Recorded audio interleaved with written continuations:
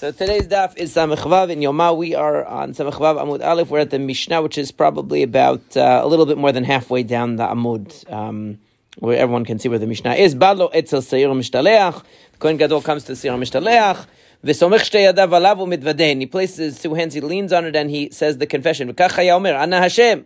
Now, the language that's written in this Mishnah is different than the previous Mishnah. This is what we actually say in our, according to Chachamim, meaning according to our way of reading, Chat'u avu pash'u lefanecha amacha bet Yisrael, going from the least to the most severe, because we made mistake. Chat'u avu is intentional, pash'u is we rebelled, right? Chat'u avu pash'u lefanecha amacha bet Yisrael, the Jewish people has sinned in all these ways before you.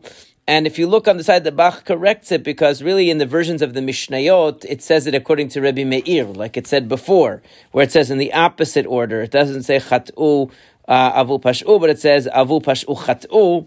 And that's really what it should say according to the Mishnayot, but probably what happened was somebody corrected it, to fit with what the accepted halacha was, and then it got printed in the Mishnah the way that the correction was written in the margin, which is a lot of times how the typos happened in history in the manuscripts, is that a student would write, a correction, or, this isn't what the halacha was, or whatever, in the margin, and then it gets incorporated into the text. So really, it's supposed to follow Rabbi Meir and not say that order. But anyway, Anna Hashem, it says here, but really, according to the Yerushalmi and the way that we have it, should say Anna Bashem. The kaperna lechatim v'le'avonot l'pshayim shechat'u v'she'avu v'she'pasha'u lefanecha amacha bet Yisrael. And again, the order here of chat'u, avu, pasha'u would be switched according to Rabbi Meir in the Mishnah. Really should be switched. This is corrected to reflect our current practice. So please atone for the various sins that have been committed before you by the Jewish people. It has the word lemor there. And this is the pasuk that on this day Hashem is going to purify you from all of your errors. Before Hashem you shall be purified. You could see this is literally like right at our Avodat Yom Kippurim that we read on Yom Kippur is like literally lifted right out of the Mishnayot for the most part, right?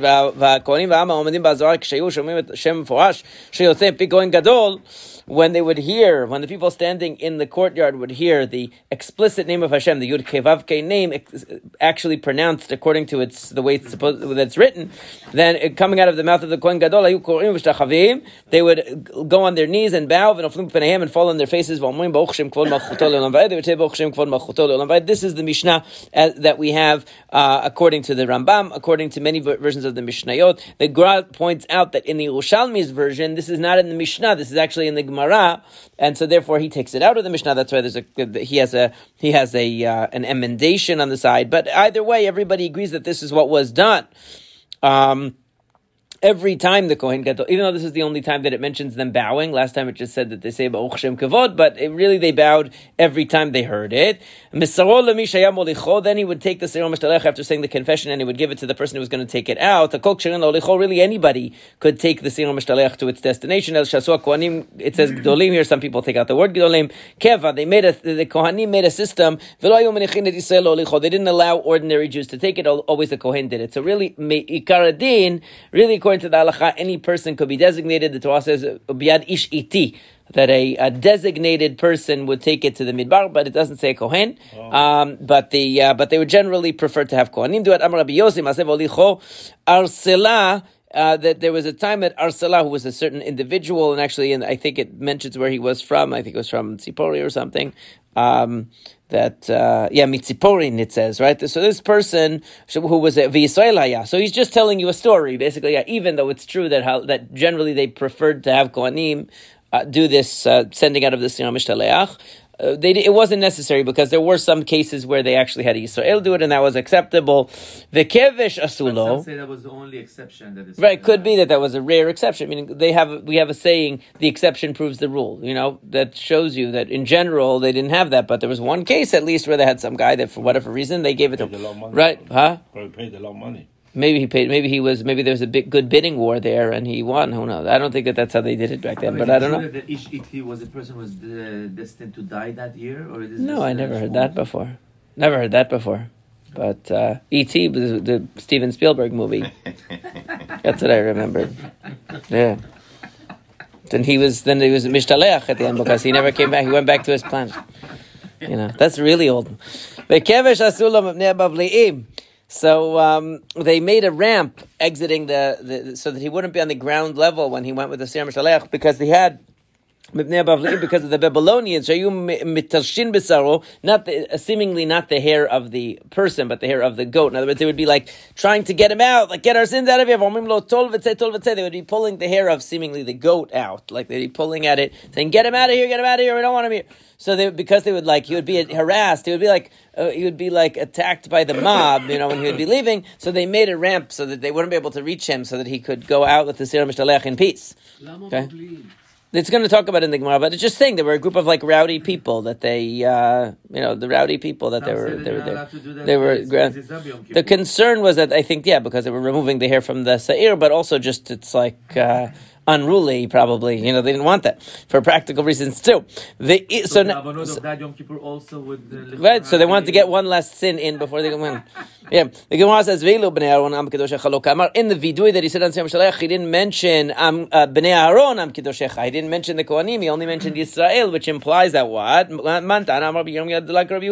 This contradicts Rabbi Yehuda. We saw that Rabbi Shimon and Rabbi Yehuda had a machloket whether the Siyam Mishtaleach covers the Kohanim, or it covers only everyone else besides the Kohanim. In other words, according to Rabbi Shimon, the bull that's brought for the Kohanim and the Kohen Gadol covers all of their sins. So they don't need the Siyam Mishtaleach. Siyam Mishtaleach is only for Yisrael.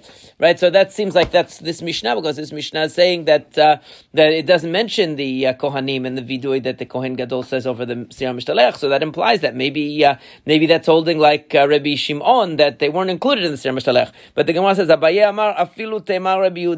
Really, you could fit it even with Rabbi Yehuda. Why? Because you're not saying the Kohanim are not Jewish. In other words, when he says Amcha Bet Yisrael, it could include everybody. It doesn't have to. When I say Amcha Bet Yisrael, Mikadesh Yisrael v'Azemanim, anytime I say Yisrael, I mean all the Jews, including the Kohanim. So just because it doesn't mention the Kohanim explicitly, that just could be because with regard to the Siyam Mishtaleach, everyone's equal. In other words, you could read it both ways. You could read it according to Rabbi Yehuda that it's including the Kohanim and everyone's equal. You're reading it as an exclusionary statement, not the Kohanim, but it doesn't say that. It only says all of Israel, so that could include the Kohanim as well. Okay, now it says Misarol Lamisha Molicho, that he gave it to the person who's going to take it out. Then on Ish. Now this is the pasuk Ish Iti, right? Biad Ish Iti Amidbar. He sends it out with a designated person. So Ish Lachshir Tazar. That comes to tell you. What does it mean? Ayin is et, like time. He's designated in time. He's appointed. Right, so Ish Lachshir Tazar. That tells you it could be anybody, meaning not necessarily a Kohen, because it doesn't say Biad Kohen Iti, it says Biad Ish Iti. So it could be any person who's designated for that job, right? Iti Shiei Mizuman. It means that he has to be separated for this purpose from the day before. In other words, they didn't choose it at the last minute. They chose him. It says Muchan lechach me'etmol. Iti means prepared, ready. Iti vafilo b'Shabbat. Even on Shabbat. The Gemara is going to explain why do we need to know that afilo b'Shabbat. Iti afilo b'tum'ah. That it has to be at the designated time. Afilo b'tum'ah. Even if he's tamei. Okay, so now we're going to go back over all of these things. How it's going to be selected? It doesn't say how. I guess it doesn't ever say how they selected him. But randomly they pick somebody. I don't think it was random, but they must have had some process. It doesn't mention it. No? I don't think there was a halachic rule for how they had to do it. I guess they could do it however they decided, however system. Well, that's for sure. But yeah, that's ish. That's for sure not. But now it's saying ish lachshir tazar pshita ma'od. Why would you think that it couldn't just be any Yisrael and it has to be a Kohen? Because it says kapara. There's a kapara. Maybe kapara has to be done by Kohanim. So kamashmalan, there could be even a non-Kohen, it's coming to tell you. In other words, you might have thought because it's a part of the kapara process, it has to be with the Kohen, but it doesn't. Now, iti vafilu b'Shabbat. Lemay l'cheta. What halacha are you talking about? Afilu, even if it's on Shabbat, it's on Yom Kippur anyway. What's the difference? Amar Rav Sheshet lomar she'maya choleh markivo al ktefo. If the Siyam Mishtaleach was feeling sick that day, so it couldn't walk so well, it was having a bit, so you're allowed to carry it on your shoulders. Meaning you could violate the rules of Shabbat of carrying this animal. Even on your shoulders in order to take it out if it's not able to walk, meaning you could violate the rules of Shabbat is what it's saying. So Kiman, whose opinion is that? Like Rabbi Natan, certainly not Rabbi Natan. Rabbi Natan Amar Chai Noset Atzmo.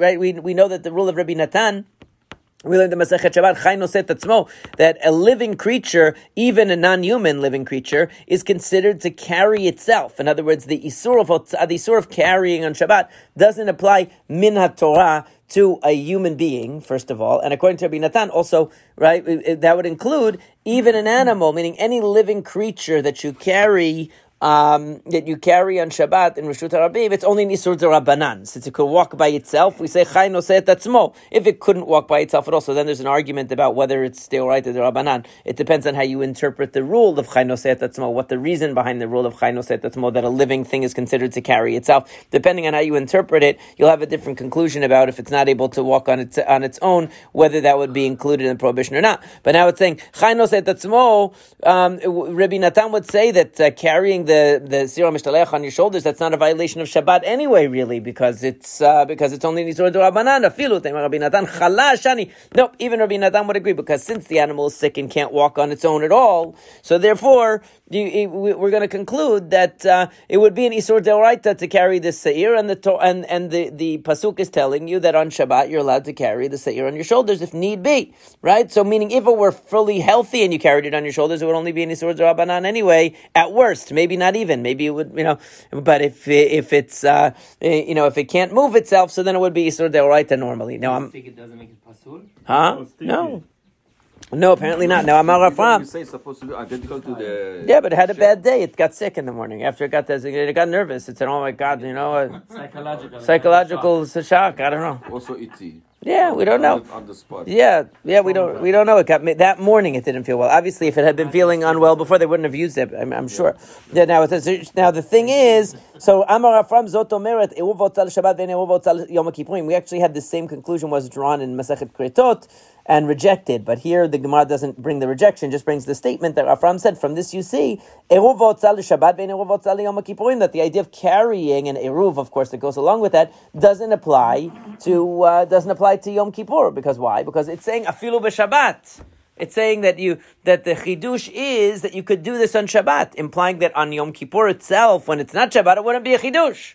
I mean, it wouldn't be an issue to carry the Seira Mishtaleach on your back on Yom Kippur. It's only an issue to carry the Seira Mishtaleach on your back on Shabbat. So therefore, you see that there is no isur of carrying on Yom Kippur from the Torah. It's only D'Rabbanan.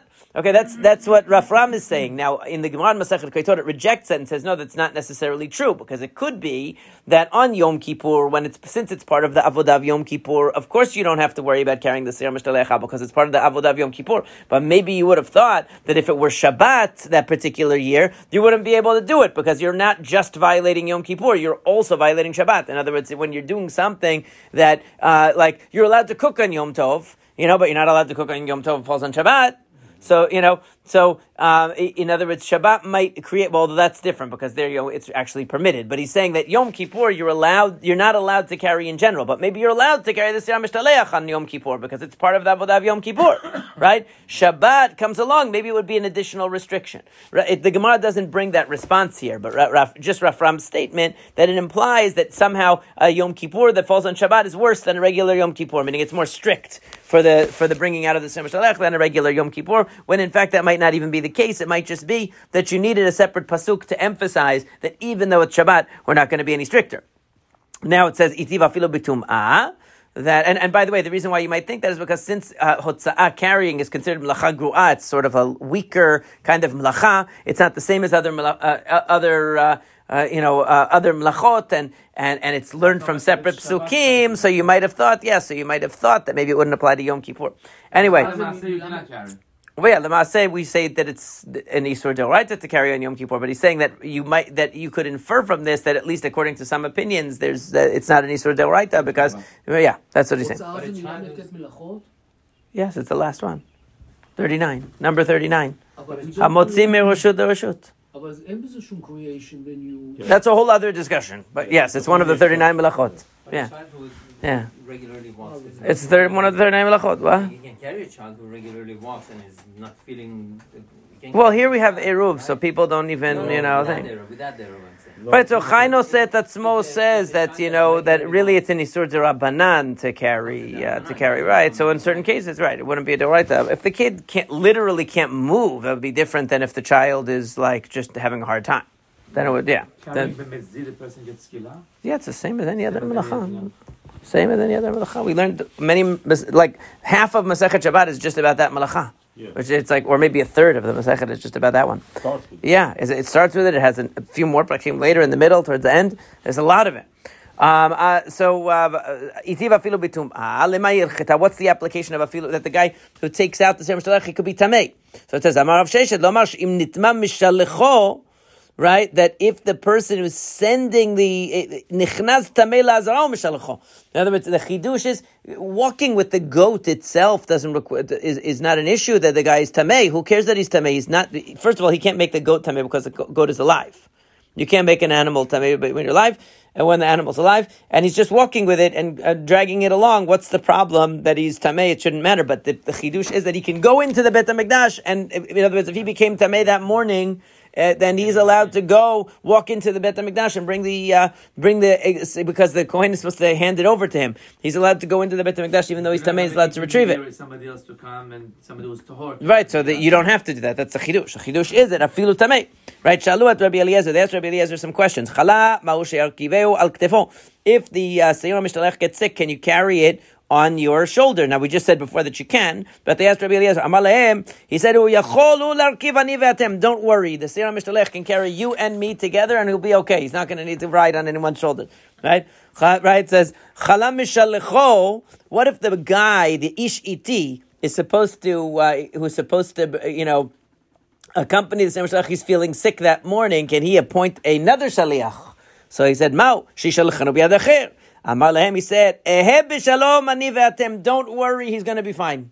Right? According to Rashi, according to Rashi, what that means is, neither of us have to worry about that because we're not doing it, so don't worry about it. That's what Rashi says. Tosfot says that means he's going to be stronger than either of us. The guy taking the Seir HaMishtalech, he's not going to be sick, don't worry. He's not answering the question. Right. What about the chafo velomet? What if he pushes the Seir HaMishtalech, but he survives? The Seir HaMishtalech is very lucky, and he survives the fall. Does he have to still kill the Seir HaMishtalech or say no? This obviously is a lucky Seir HaMishtalech. It says no. Amar lehem ken yovedu kol oyevech Hashem. So may all of the enemies of Hashem be destroyed. Meaning he's going to die. Don't worry, you're not going to have to go back down and kill him. He fell off of the mountain. Don't worry about it. Right. So Rabbi Eliezer is not answering any questions here. So the rabbis answer the question. If the Seir HaMishtalech is sick, he can ride on the shoulders of the person who's taking him out. If the Ish Iti, even though it would seem like the Ish Iti has to be designated from the day before, and if he's not designated, it wouldn't be valid, he's actually allowed to designate another person if he's sick. Not only that, if he falls off the cliff and then and he survives because of some miracle, so then the Ish Iti has to go and kill him. Now that's not really going to ever happen, but it's possible, unlikely, but sometimes you hear about these people that have these insane falls and they survive. I guess it could happen 1 in a million. How do we kill it? Not sure. I guess he would have to kill him, probably bludgeon him again. I don't know how he would do it. Shalu at Rabbi Eliezer. They asked Rabbi Eliezer some more questions. They didn't learn their lesson that he doesn't feel like answering questions, so they kept asking more. Ma'u la'olam haba. They said, what is the status of this person regarding olam haba? Now, exactly. So Rashi gives two answers. He says, number one, either they were asking about a particular individual. What do you think about this guy, Bob Smith over here? Is he going to go to Olam Haba? Or they might have been talking the way Tosfot interpreted, and the second interpretation of Rashi is actually they were asking about Shlomo ben David, because since it says that Shlomo at the end of his days kind of deviated from the path of Hashem, and he was allowing his wives to worship idolatry, and he did some bad things. Maybe he's not the Ben Olam Haba. They were asking about him. And Amar Lehem, he said to them, Lo sheltuni el al ploni, you must be asking me about somebody else. Right? So he changed the subject. So Rashi says either they were asking about Bob Smith, and he talked about John Richards, somebody else, or they were just talking about random people in their generation, meaning he just changed the subject to another person, or they were asking about Shlomo, and he changed it to Avshalom. Meaning, you must be talking about Avshalom. Then they would ask him about Avshalom, and he would change it back to Shlomo. In other words, he kept avoiding the question. Now, they asked him again, Ma'u, and what does the Bach have here? Mahu lehatzil. I don't know. He has a long correction here, actually. That's the Shaltuni al ploni. Mahu lehatzil kivsa min ha'ari. Right, so what does it say here? So what does it say in our version? He just says what's the status of saving the sheep from the lion? Okay, and according to the version that the Bach has, it says that you've only asked me about the ro'eh, about the shepherd, and then can you save the shepherd from the lion? You must be asking me about the sheep. That's the version that the Bach has. What are we talking about? Right. So here Rashi doesn't really give us. Doesn't give us a specific individual that we should be thinking about, but the Tosafot does. Tosafot says that it's talking about is talking about Bathsheba from David. That was Bathsheba, because we know that the question is, was Bathsheba actually Eshet Ish? Was she actually married to Uriah at the time that he took her? Because there are some midrashi, right? Because one midrash says that really she was technically not halachically married to him. So that's why it's saying, if she was not really halachically, and that's what, if you look at the Tosafot, Ma'ulatil Kivsa min Hari, so it says, because Rabbi Yonatan says in Masechet Ketuvot, Kol Yotzei Melchamet Beit David, Get Kritut Kotev Lishto, that everyone who went out to war wrote a get for his wife anyway. So really, technically, they weren't married. So that he's saying, they're asking him, what do you think about that drasha? Do you think that Bathsheba really was married, and therefore you should have saved her, meaning you should have intervened because it was a situation where a married woman is being taken, and therefore you'd have to intervene? Or do we say no, that she wasn't really married, right? So that would be the question. And then he said, ask me about the ro'eh. What's the ro'eh? The shepherd. That's Uriah, meaning Uriah, we say, was David justified in sending Uriah to the front lines to be killed? Because one way of reading it is that he's just a really bad guy and he's sending him out to be killed because he wants to hide what he did and take the wife of Uriah. On the other hand, we say it was Mored b'malchut, since Uriah didn't follow instructions of David. Right, he didn't follow the directions of David, so therefore he had the right to execute him as Mored b'malchut. He told him, go home to your wife, and he said, Chas v'chalila, that I would do that. I would never do that. And he slept on the bench. He wouldn't go home. He told him 2 times, go home to your wife. He refused to do it. So since he didn't follow the instruction, he said, you're Mored b'malchut. You're not following direct order of the, in any chain of command, you don't follow a direct order, you get in trouble. So that's one interpretation of why technically he was justified. So Tosafot says, in other words, do we say that since the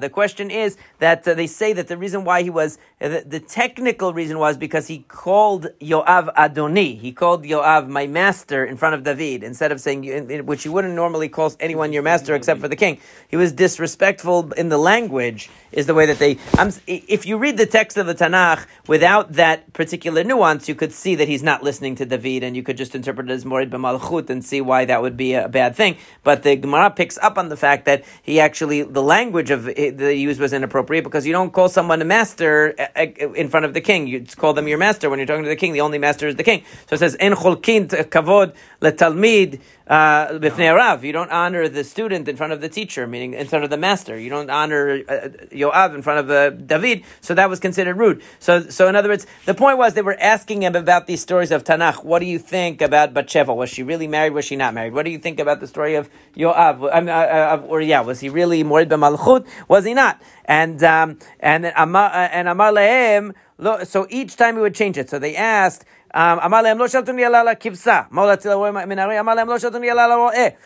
they would say, what about, he kept changing the subject around and refusing to answer. Right, so when they would ask about the shepherd, he would talk about the sheep. When they would ask about the sheep, he would ask about the shepherd. So that's and that's why the Bach changes it around, because the way that it appears in our text, it sounds like they said to him, "Can you save the shepherd from the lion?" And he said, "You only asked me about the shepherd." So that doesn't really make sense, because they did just ask him about the shepherd. So in the Bach's correction, no, you asked me about the sheep. In other words, when they asked about the sheep, he changed it to the shepherd. When they asked about the shepherd, they changed it about the sheep. According to the way that Tosfot is explaining it, it's saying Bathsheba to Uriah, to Bathsheba. He doesn't want to answer anything. We'll see why he's doing this in a second. Mamzer, what about a mamzer? If there's a mamzer, does he inherit his parents since he came from an illicit union? Should he inherit the money of the parents when they die? Right? So he said to them, Mauli abem. What about taking his brother's wife? If his brother dies without children, should he marry his brother's wife? Right? Why don't you ask me that? And so they said, Ma'o lasudet beto. Can you plaster your house? Nowadays, we know that you're not supposed to make fancy. You're supposed to not make as fancy mansions because of the destruction of the Beit HaMikdash. Can you plaster your house? He said, Ma'o lasud kivro. What about doing that with your kever, with your grave site? With your gravestone. What? To put limestone on it, to plaster.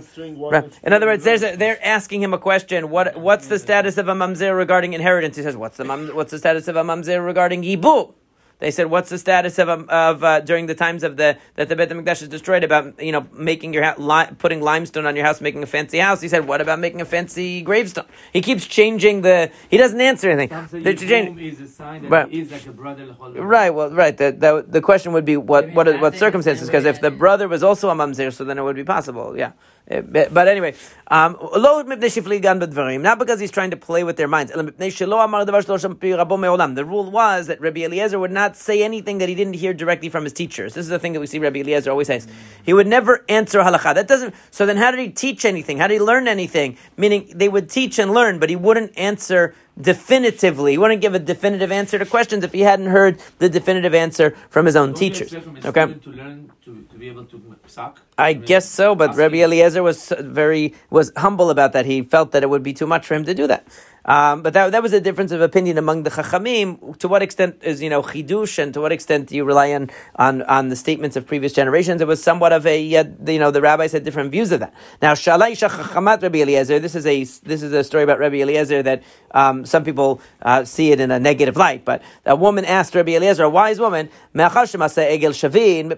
were many people participated in the Egel HaZahav, and all of them were culpable for that. So why didn't they all get the same penalty? Because we see that there were actually 3 punishments that were meted out to the people who did the Egel HaZahav. One was that they were killed by the sword, right? Because Moshe Rabbeinu said to Bnei Levi, right? Put your charbal yirecho. Everyone should put their sword on their thing and go and kill whoever needs to be killed. That was number 1. Number 2 was some people died. It says Hashem vayigof Hashem et ha'am ala she'asu et ha'egel.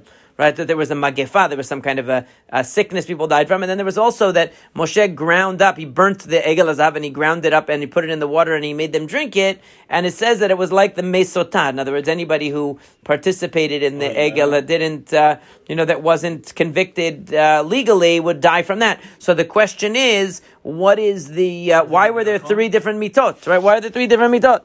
So she asked him. He did not want to answer this either. But he gives a different reason. He says, the only wisdom of a woman is on the spinning wheel. Go back to doing something. Don't ask me any questions. Any woman that all wise women were weaving with their hands. They were spinning with their hands for the Mishkan. Don't quote this at home. You go to jail if you do this. Nowadays, forget that. Yeah, Rabbi Eliezer would be. Really? Yeah. That's Persian. That's okay. Rabbi Eliezer. There's several stories about Rabbi Eliezer that where he doesn't like to interact. He has sort of a negative view of women, and so they always bring the midrashim, the agadot about Rabbi Eliezer, that he says a lot of comments that nowadays would be very politically incorrect. But even for that time, Rabbi Eliezer is really the only one that you see has a kind of negative attitude. A lot of other chachamim, they answer questions. They don't see that. So it's a particular to Rabbi Eliezer that he's famous for that. The Rabbi Eliezer, yeah. So it's Rabbi Eliezer. I think so, yeah. It's the same Rabbi Eliezer. The argument that the wall. Seemingly it's the same one, yeah. I assume so, yeah. Rabbi Eliezer has a lot of statements that are not so complimentary towards the ladies. No, that's Rabbi Elazar by Rabbi Shimon. That's Rabbi Elazar, not Rabbi Eliezer. Rabbi Shimon ben Rabbi Shimon Bar Yochai. That was he had Elazar, not Eliezer. Yeah, that's different. Some say that he did it because he did not think that you're allowed to teach Torah. Maybe I'm just saying in general he says a lot of comments that are more on the negative side towards ladies. How do you explain Bruria and all of that? Exactly. Well, that's the whole thing. That was his opinion, I guess. He thought that that was a different shita. He had a different opinion. Yeah, he was. That's understatement. Yeah, yeah. Itmar says as follows: Rav Levi. So they actually discussed this question, and in a way, you could see that the Gemara is kind of pushing back on that, because then the Gemara says actually the lady asked a good question because we need to know the answer. Why were there 3 different mitot for the Egel HaZahav? He didn't want to answer, but they asked the same question.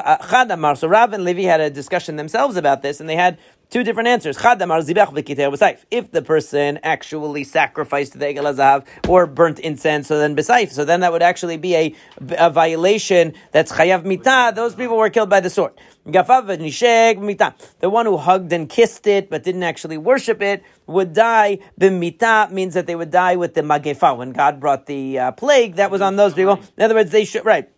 And samach bilvavo, the person who just said, wow, this is such a nice Egel HaZahav, what a nice event. I'm so glad that I came, to this Egel HaZahav party here. So that person, samach bilibo, that's why that person would be judged by the drinking of the waters that caused the internal sickness. Right, but meaning that's when drinking, meaning since it was hidden, because he didn't do any outward action of like any adoration of the Egel HaZahav, but he thought in his mind, wow, this is such a nice thing. So therefore that would happen, it would be an internal punishment. The alternative, now we don't know which one was Rav and which one was Levi, but we know they had 3 different categories to justify the 3 different death penalties, right? So the first one was an actual, capital crime of Avodah Zarah, kissing and hugging, which is also asur but not a capital crime. So that was mitah bidei shamayim. And then the one that was done by the waters, which was when it was internal, so that's something that you wouldn't even see on the outside. The other one said, no, if there were witnesses and warning, so then like any other judicial procedure, that person would be chayav mitah. If there was witnesses and no warning, b'mitah, then they would die without, but bidei shamayim, meaning the court couldn't execute them with the sword, but the fact that they died would be understood that it was because of Egel HaZahav, because they did it and there were witnesses to it, right? Lo edim velo atorah. If there were no witnesses and no warning, so then ba'adokan, meaning it was only between them and Hashem, nobody knew. So then when they drank those waters, that would cause their death because it was something that was a hidden violation. So it's similar. No, I don't think so, but because that was a specific plague brought from Hashem. But it's that in both cases they're saying that the waters basically purged the people that their sin was secret, and was unknown. Amar Rav Yehuda, Shivto shel Levi lo avad avodat kochavim. Rav Yehuda said that the Shevet Levi never worshipped idolatry, and in fact, the Rambam even brings this in the Mishneh Torah. It says Shevet Levi never worshipped idolatry, and according to the other version of Amar Rav Yehuda, Amar Shmuel, Shneimar vayamod Moshe b'sham machaneh. We know that Moshe stood up and he said, "Mi Lashem Elai v'asfo elav kol bnei Levi." Right? It says kol bnei Levi. Right? That's it says that Moshe said, "Who is with me for Hashem?"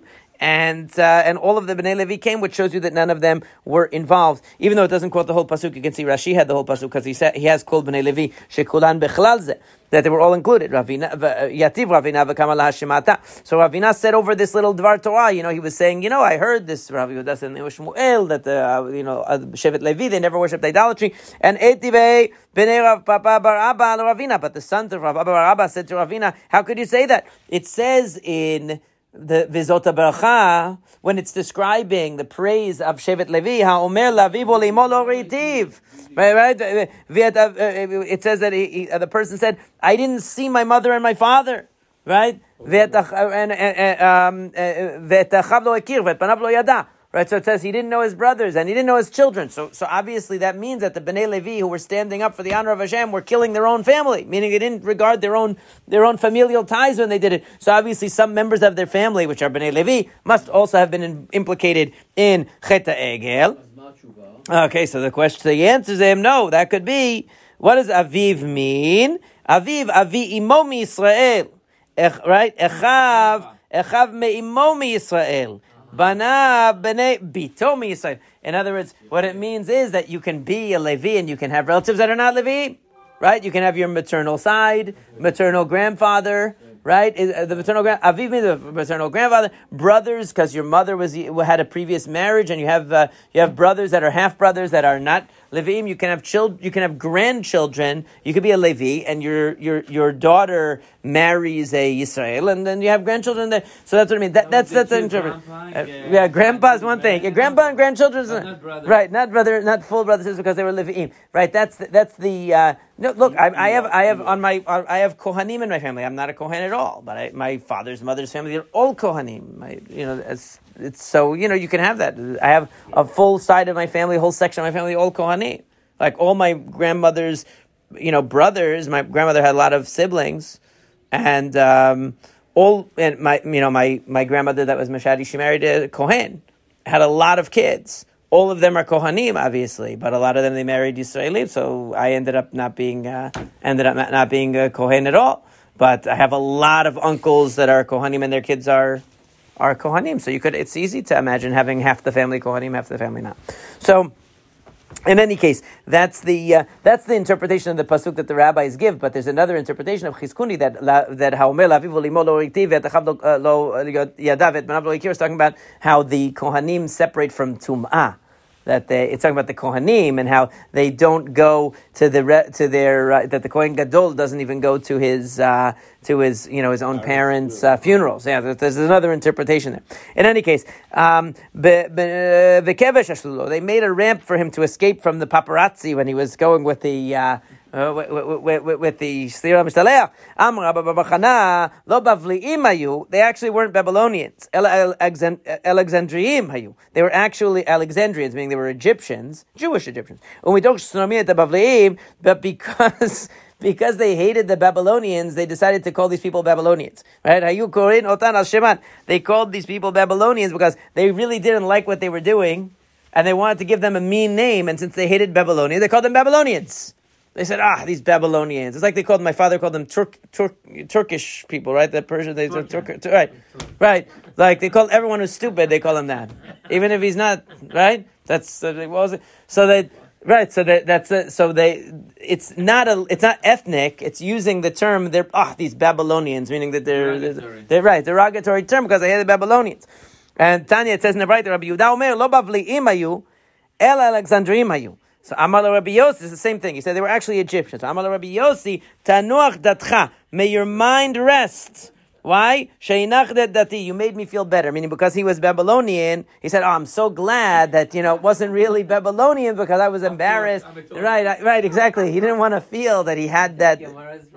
Yeah, exactly. Yeah. He said, I didn't want to feel that I was being besmirched. Now, Tolvit they would say, take it and go. Tana ma shahid sefiraden. Why is this goat hanging around here?